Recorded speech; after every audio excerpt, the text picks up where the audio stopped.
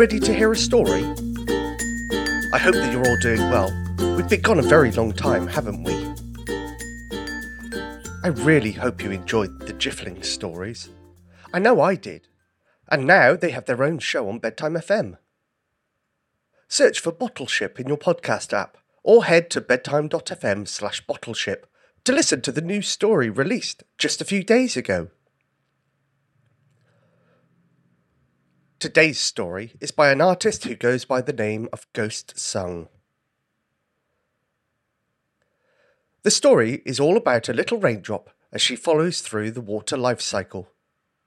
This is an interesting little story, and is part of an art project in a village called Brimscombe, where all the bus shelters have been redecorated by a group of artists. Ghost Sung has hand-painted every word for commuters to read as they wait for their bus.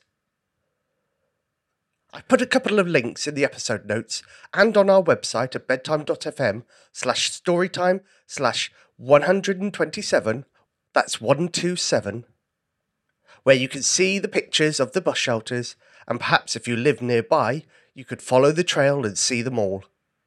I hope you enjoy the story. Today's story is The Little Raindrop. It was a beautiful view from the raindrop's cloud. She could see the great forests, the mountains, the streams, the rivers and the sea. But the cloud began to grey and blacken. Suddenly a bright light electrified the sky, and a terrible bang shook the air. I think that was thunder and lightning. The little raindrop was scared. All around her, more raindrops glistened around the cloud as another thunderous roar ripped and lit the sky. Trembling with fear, the little raindrop lost her grip on the cloud and began to fall through the air towards the ground. All around her, other raindrops were falling. She tried to shout out for help, but the tremendous sound of the wind drowned her cries. Below her, the little raindrop could still see the mountains and the forests, but now they didn't seem so beautiful as they raced towards her at alarming speed. Suddenly, rushing up from the ground, came a tree. Smash! The raindrop hit its leaves hard and bounced around until she fell onto the rocks below. The scared little raindrop tried to catch her breath as she clung on, but lost her grip on the rock. She began to slide fast towards a noisy, bubbling stream. Splash! She hit the stream and tumbled alongside a group of other raindrops, who were all screaming with joy. The little raindrop was confused. Were they enjoying this terrifying ride, she thought?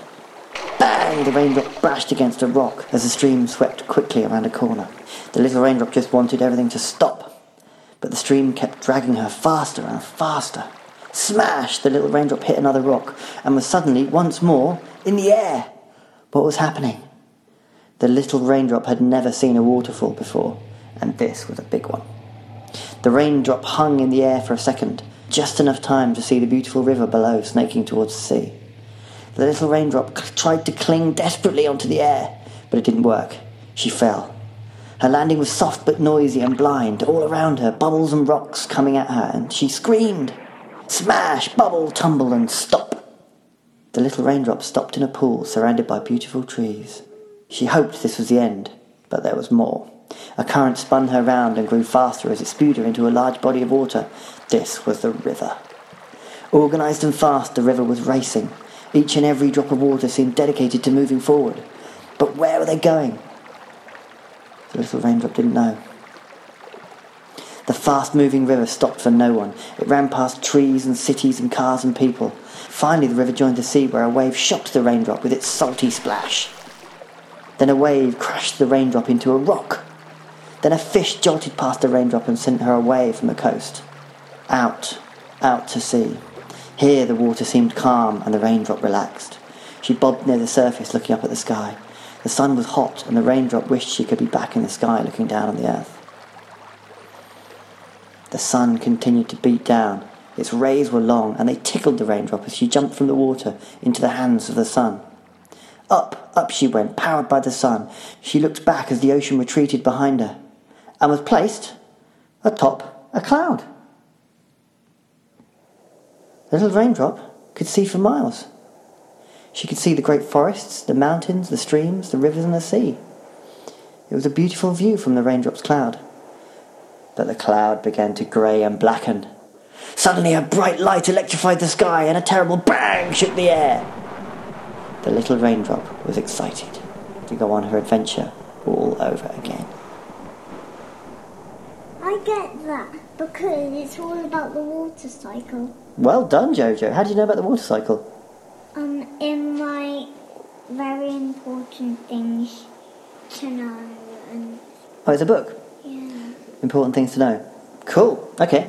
Well, remember? No, it's not called that, but it's got lots of interesting things in it that you can find out. Like the water cycle. Yeah. Cool. And volcanoes.